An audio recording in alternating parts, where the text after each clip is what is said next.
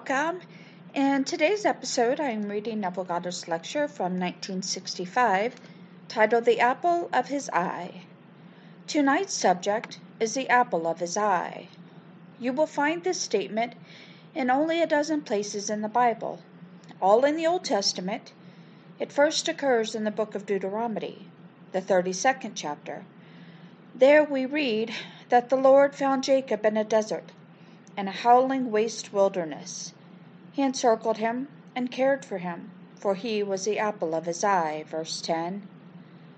Then we read in the book of Psalms, the 17th Psalm, where the psalmist David is asking that the Lord will make him the apple of his eye. That 17th Psalm ends with the statement that, when I awaken from sleep, I will be satisfied beholding thy form, verse 15. He confesses that he's asleep, but when he awakes from sleep, he'll be satisfied, beholding the form of God. But he wants to be the apple of God's eye. And then in Zechariah we are told, he who touches you touches the apple of God's eye, verse 2:8. Now when we open the Bible, bear in mind we are in the midst of mystery. You can't take it on the surface. So what does it mean, this apple of God's eye? Now a mystery is not a matter to be kept secret, but a profound truth that is mysterious in character. So how to unravel it? Now you listen carefully, for it will mean so much to you tonight in the most practical sense in the world. It's profound, and yet on the surface of Caesar it's so practical on this level, and yet it goes right down to the very depths of the soul of man. The apple of his eye means the pupil of the eye. Therefore, very precious, it's called the gate, the door, the baby of the eye.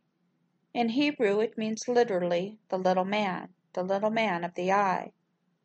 Did you ever look into a certain person's eye, or your own eye for that matter, in the mirror, and see yourself reduced to a little tiny miniature? Only the blind would not have that experience, but everyone in this world at some time, the curious child. When I was a child and very, very curious, I would look into the mirror and see myself in a tiny little thing on the pupil of my eye. That's called the baby of the eye. That's a little man of the eye. Now when God sees you, bear in mind when God looks at you, he's only seeing himself. He doesn't see the outside. He looks and sees through the door, through the gate, the baby, himself in miniature. Now he found Jacob, and he encircled Jacob, and took care of Jacob, and said of Jacob, You are the apple of my eye. Now in the book of Amos, the prophet asks the question, How can Jacob stand? He is so small. Verse 7:2. And the Lord said, I repent of this, and it shall not be so. Again the prophet asked, How can Jacob stand? He is so small. And again the Lord said, I'll repent of this, it shall not be so. So what does it mean for us that the whole vast world was initiated by God? He who began the good work in us, he brings it to completion at the day of Jesus Christ. Philippians 1:6. So he looks into us, and he can only see himself. And it's so small, it's so little, he has to expand it and bring it through. Well, how does he expand it? Well, he expands it in a series of names. We're asked the question, Who has established all the ends of the earth? What is his name, and what is his son's name? Surely you know, Proverbs 34. Well, the name revealed first in the Old Testament is the name of power, El Shaddai. So the name revealed to Abraham, Isaac, and Jacob is only power. So when he looks into the early stages of man, his name is power, almightiness. That's how man reflects him. That's how man sees God, sheer might.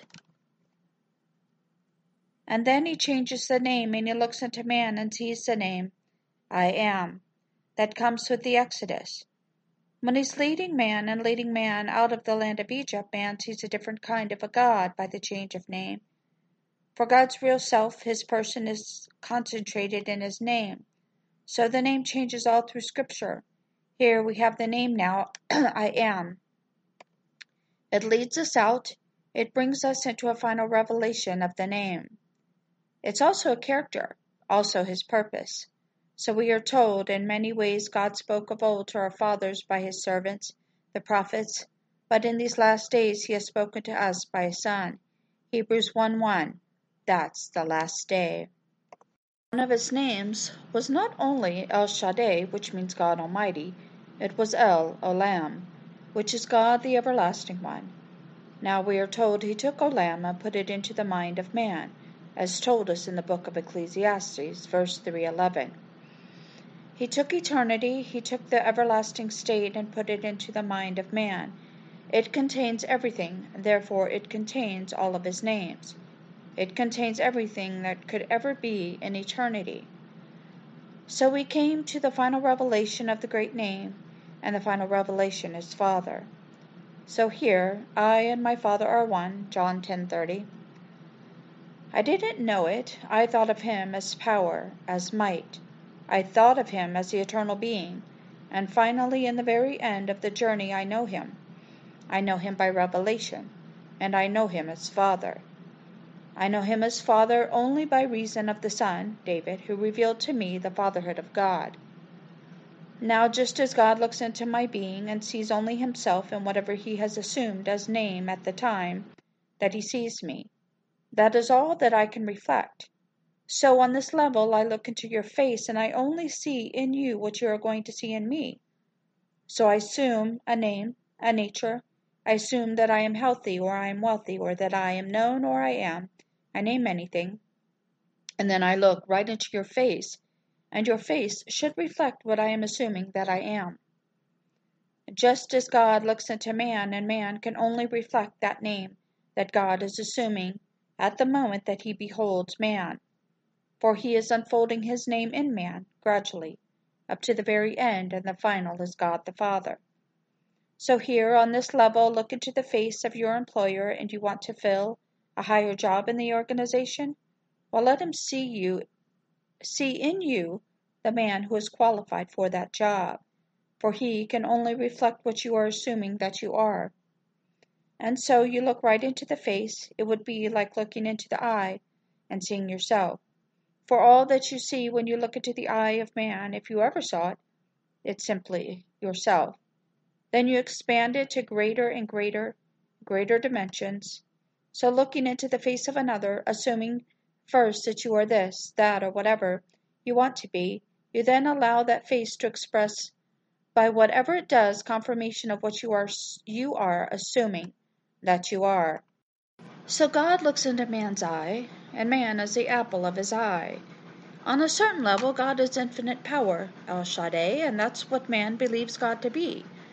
Then he looks on another level, and God is I am, that I am. That's what man believes God to be. He goes through all these stages and finally comes to the very end. Now, I could tell you from now till the ends of time that God is a Father, but I can't persuade you to the degree that you will be persuaded when you have the experience. You will have the experience of the fatherhood of God. Then and only then will you really know how true the gospel is. He said, I know my Father, and you know not your God. For my Father is he whom you call God. That's the 8th chapter of the book of John. Then in the 10th chapter of John, he said, I and my Father are one. Verse 30. And they took up stones to stone him, for they knew his background. He's claiming that God, the infinite being, is one with himself. He's claiming that he's God. And of course, they know his limited birth, his limited world, and so it's the height of insanity.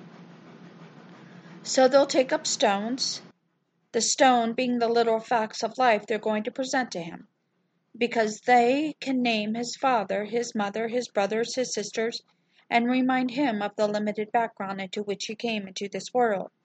And this bold claim is the height of insanity. So he asked them, For what work are you going to stone me? What good work? And they answer, For no good work, but for blasphemy. For you, being a man, you make yourself God. John 10:33. And then those who were with him in the most intimate circle, they said to him, Show us the Father. John 14:8.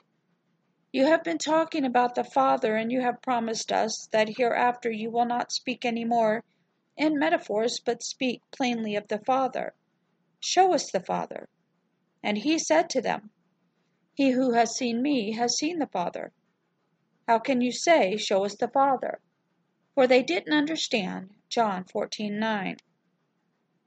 And I doubt that anyone would fully understand. You can grasp it intellectually, but you don't fully grasp it until it happens to you. There's only God in this world. There's nothing but God. God became as we are that we may be as he is. God achieves his limitless designs by self-limitation. So the incarnation is a limitation of God. Then he looks upon himself and reflects from within man that assumption of himself. And he goes through a series of characters called his name, which really represent God. And the final is Father. That's the last. Now he put into me, as he put into you, into every being in this world, he put eternity into the mind of man. As we are told in the 3rd chapter of the book of Ecclesiastes, God has put eternity into the mind of man, yet so that man cannot find out what God has done from the beginning to the end. Verse 11. Only at the very end is it revealed. While the word olam is the word translated eternity, and the word olam is translated in the book of Samuel as a youth, a stripling, a young man. So in the beginning he put into the mind of man a youth, and no one knows who that youth is. You and I have been taught to believe that Jesus Christ is the Son of God. Every priest in the world, every minister, everyone who believes in Christianity will tell you that is what they were taught. I will tell you from experience that is not true. Jesus Christ is God the Father, and the Son that reveals him as God the Father is David. Whether you believe it or not, I am not speculating. I am speaking from experience. So here, olam is put into the mind of man. Now listen to the words taken from the book of Samuel. A promise is made that anyone who overcomes the enemy of Israel, his father will be set free in Israel. When David brings down Goliath, he's the enemy, the king said, Who is the young man? He said, Abner. Inquire, who is that young man? Abner said, As your soul liveth, O king, I do not know. He said, Inquire who the stripling is. No one knows. So they bring him before the king. He said, Tell me, whose son are you, young man? 1 Samuel 17:56.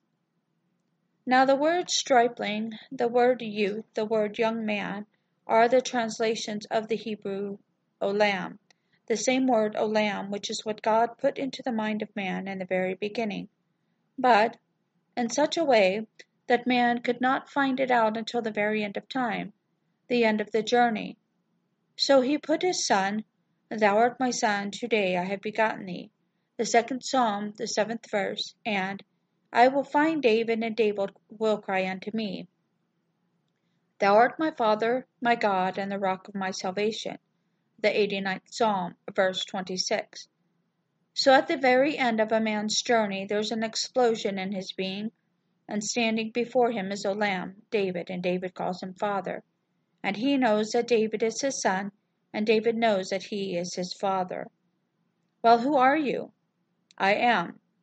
So this is my name forever, for all generations, but I will change not my name, I will add to my name as to character, and I will become a father. I still am, I am, so this is my name forever, for all generations. I am that I am. But I will add now and reveal my purpose and reveal my true being in a series of experiences. My final revelation is I'm going to reveal myself as a father. So to everyone. Everyone is revealed as God the Father. There's only one God.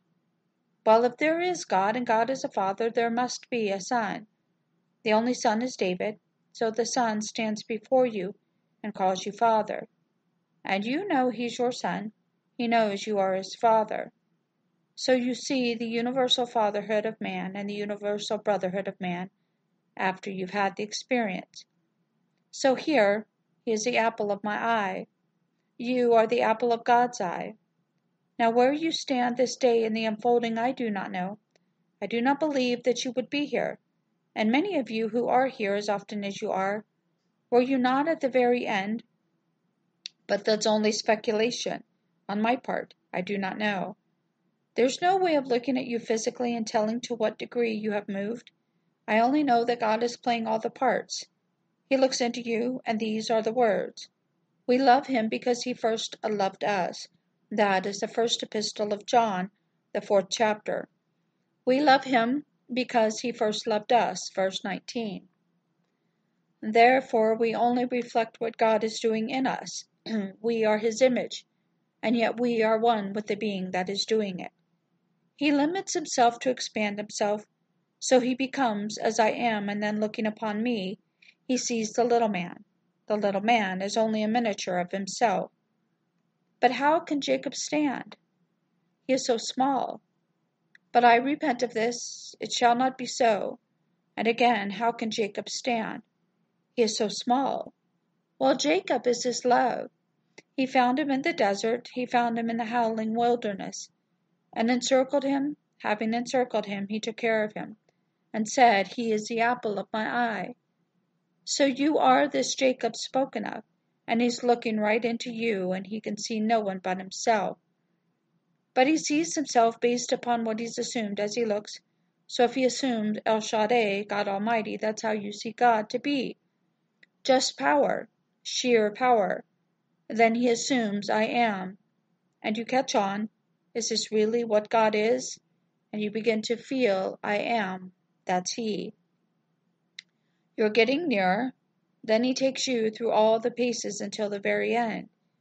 And you didn't dream you were a father. You had no concept that you were God the Father until God's only begotten Son stands before you and calls you Father. That's the final revelation. So in many and various ways God spoke of old to our fathers through his servants the prophets. But in these last days he has spoken to us through a Son, Hebrews 1:1. So it takes a Son, that's the last day, and the Son is David. And may I tell you, he is your Son, he's our Son, he is the world's Son. Therefore, if he is the Son of all of us, you and I are one. I can't be the father of your son and not be one with you. But only revelation could do it. Revelation is the principal source of religious insight. Revelation makes us sure. Without it, it's all obscure. I could talk about it, rationalize it, reason about it, but it doesn't quite hit home until it happens. When it happens, I know, and there's no doubt in my mind. So, what is his name, and what is his son's name? Surely you know. Proverbs 34. May I tell you the whole story of humanity is little else than this eternal wrestling with this eternal riddle, if man could only find out the name. Well, he finds out the name in parts. At first he sees him in the thunder, in the lightning, in all the earthquakes, in all the convulsions of nature, sheer power. And he's frightened. And then, how long? When he's about to make his exodus from the vast world of horror, it's revealed as I am. And he feels more secure. People don't frighten him any more. He says, I am healthy, or I am wealthy, or I am this. He doesn't know how to use it, but he will try it. He'll experiment. And he will do much by the use of the name I am. That's the marvelous revelation. It's forever I am. And then, as he begins to apply it, he proves it. But he doesn't know the final revelation until the Son comes, for no one knows who the Father is except the Son. No one knows who the Son is except the Father. Matthew 11:27. So the Son comes, and may I tell you, it's a moment, well, I would use the word dread, because all revelation comes so suddenly. They are unannounced, and when they happen, it's a sense of dread, because you didn't expect it, and suddenly a vibration that you don't understand, you've never had it before, and suddenly you're exploding, and then these things begin to unfold within you. Because the Father, who has been looking at you as the apple of his eye, took the little baby of the eye and then began to expand it, to make it just like himself. He couldn't leave it, that little tiny miniature in the eye of you. He's looking right into you. And so he expands it. As he expands it, he changes his nature relative to you, and he changes his name relative to you. And it's an expansion of the little one, for literally the Hebrew word actually means a little man in the eye. And so he looks into you, and he's seeing only himself as he begins to expand.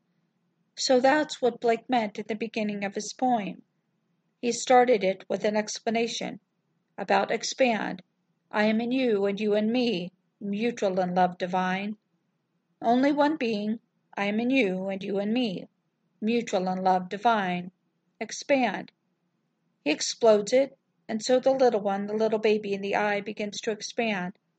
As it expands, God, who's beholding only himself, has to change his nature relative to what is expanding.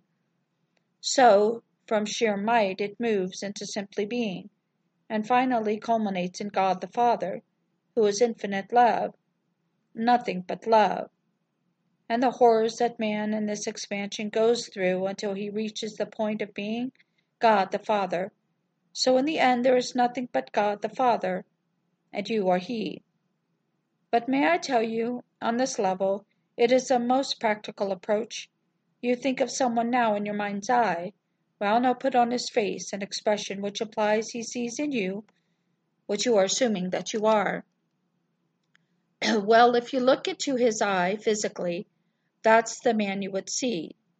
Smile and look in a man's eye, and you'll see yourself smiling. Begin to cry and look into a man's eye, and in that pupil you will see a man crying. Well, what man?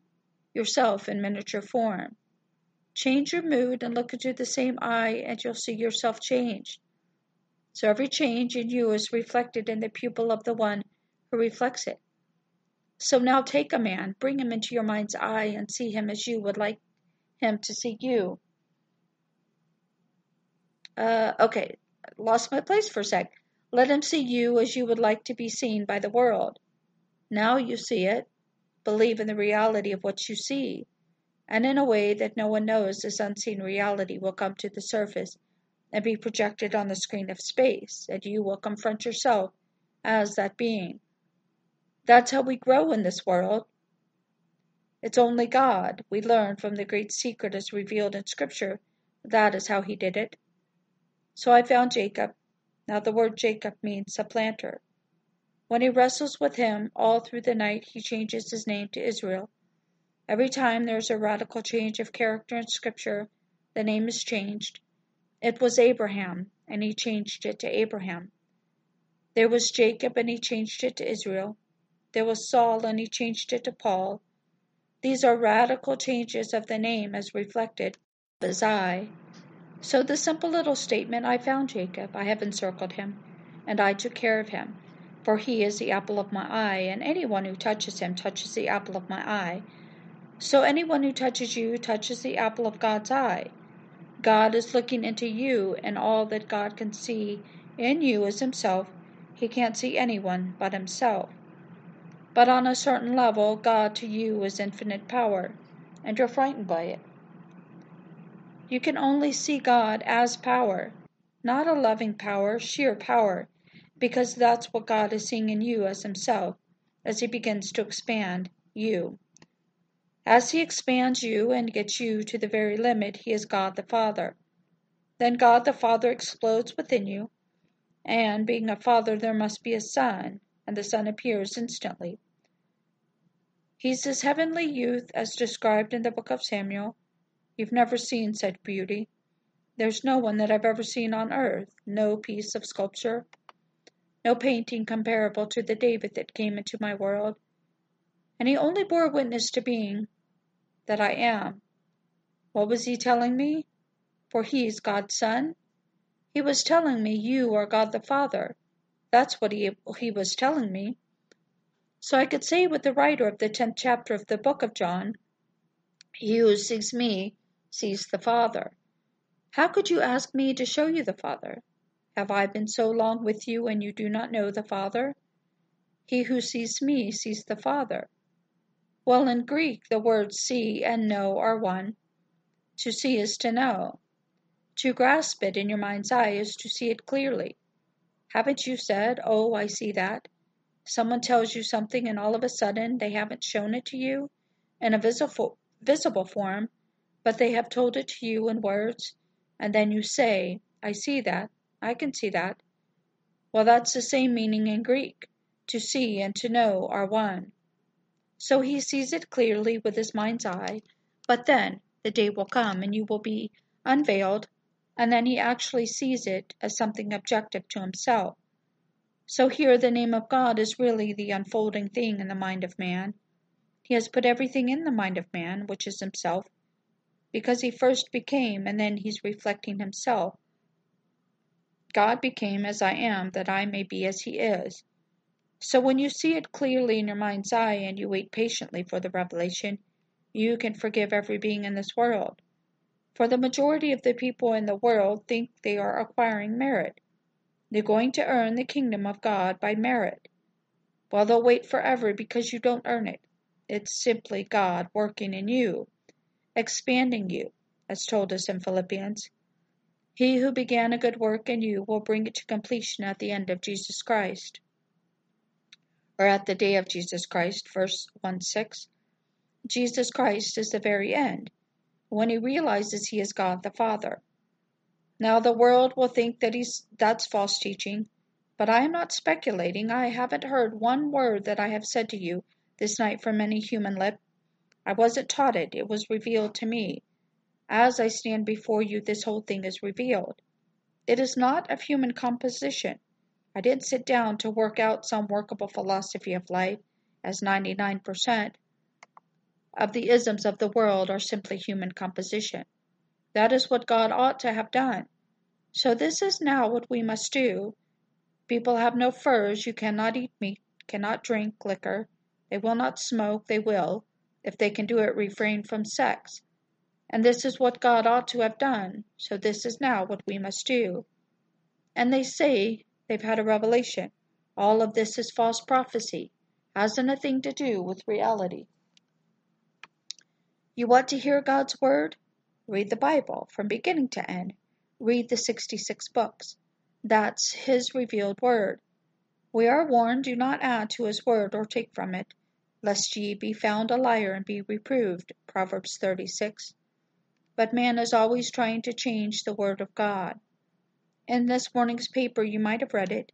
I've been reading them every day, the Pope's Confessions. He started when he was 18. Today is a confession when he was Pope for 4 years. He was then past his 18th birthday. Now what Catholic would understand this? These are the Pope's words. I know my family of the Catholics, and we're half and half, as I told you. Not one member of my Catholic family, that's also true of my Protestant family, would understand this. And this is what the Pope said this morning. First of all, he knows he's the vicar of Christ. He said, I am the brother of Jesus Christ by adoption, and like the Son of Mary. That's in this morning's Times. If you have it and haven't thrown it out, read it when you go home. I am the brother of Jesus Christ by adoption, and like him, the Son of Mary. Well, if you told that to my sisters-in-law, who are Catholic, and you didn't first preface it by saying the Pope said this, she'd slap you in the face. That to her would be blasphemy. So to say anyone who called themselves good Christians, that I and my Father are one, with this difference, I know my Father, and my Father is he whom you call God. But you do not know your God. Well, who is your God? I am. Wouldn't they slap you for that? I'm not saying Neville is, I said I am. Because when you see the Son, who is seeing him, or who is seeing him? I am seeing him. And whose son is he? He is God's son. Well, is he your son? Yes, it's my son. I am looking at my son. Isn't that God? And that's how it happens. It comes to all of us in the same manner. So the Son appears and calls you God, calls you Father, the rock of his salvation. Then you stand before God's only begotten Son, as told us in the 2nd Psalm, verse 7. Now possibly the most profound book of the Bible, were it not John. I think John is, but scholars believe it's Hebrews. But I like John because I love all of it. But after Hebrews, the unknown author makes the statement that, in the last days, he has spoken to us by a Son. Verse 1:1. Now he goes right on and makes the statement. To what angel did he ever say, "Thou art my son, today I have begotten thee"? Quoting from the same second psalm, the next verse is this. Or to what angel did he say, "I will be to you a father, and you shall be my son"? Quoting the second psalm, the second chapter, the 14th verse, Hebrews 1:5. He's only quoting the same thing concerning David, for these words on both occasions are addressed to David, the second psalm and David's psalm. And the Lord said unto me, Thou art my son, today I have begotten thee. Now the prophet comes and tells David that this is what the Lord said to him. Go to my servant David and say unto him, When your days are fulfilled and you lie down with your fathers, I will raise up your son after you, who shall come forth from your body. I will be his father, and he shall be my son. Verse 12. He brings right out of you, and you are the beings he's bringing out. For in you Olam is buried, and Olam is the youth. Olam is the one questioned by the king. Whose son are you, young man? What did he answer? I am the son of your servant Jesse. 1 Samuel 17:56 and 5:8. Jesse is I am. So it's all self-begotten being. There's nothing but God in the world. So God became as we are, that we may be as he is. And his ultimate revelation in this world is God the Father. So the heart of God is the heart of a father, and if he's a father, there must be a son. So in the end of the Old Testament, the book of Malachi, a son honors his father. If then I am a father, where is my honor? Verse 1:6. You turn the page over and you come right into the fulfillment of it in the New Testament. So he's asking the question in the very last book, the 39th book. A son honors his father. If then I am a father, where is my honor? Where is my son?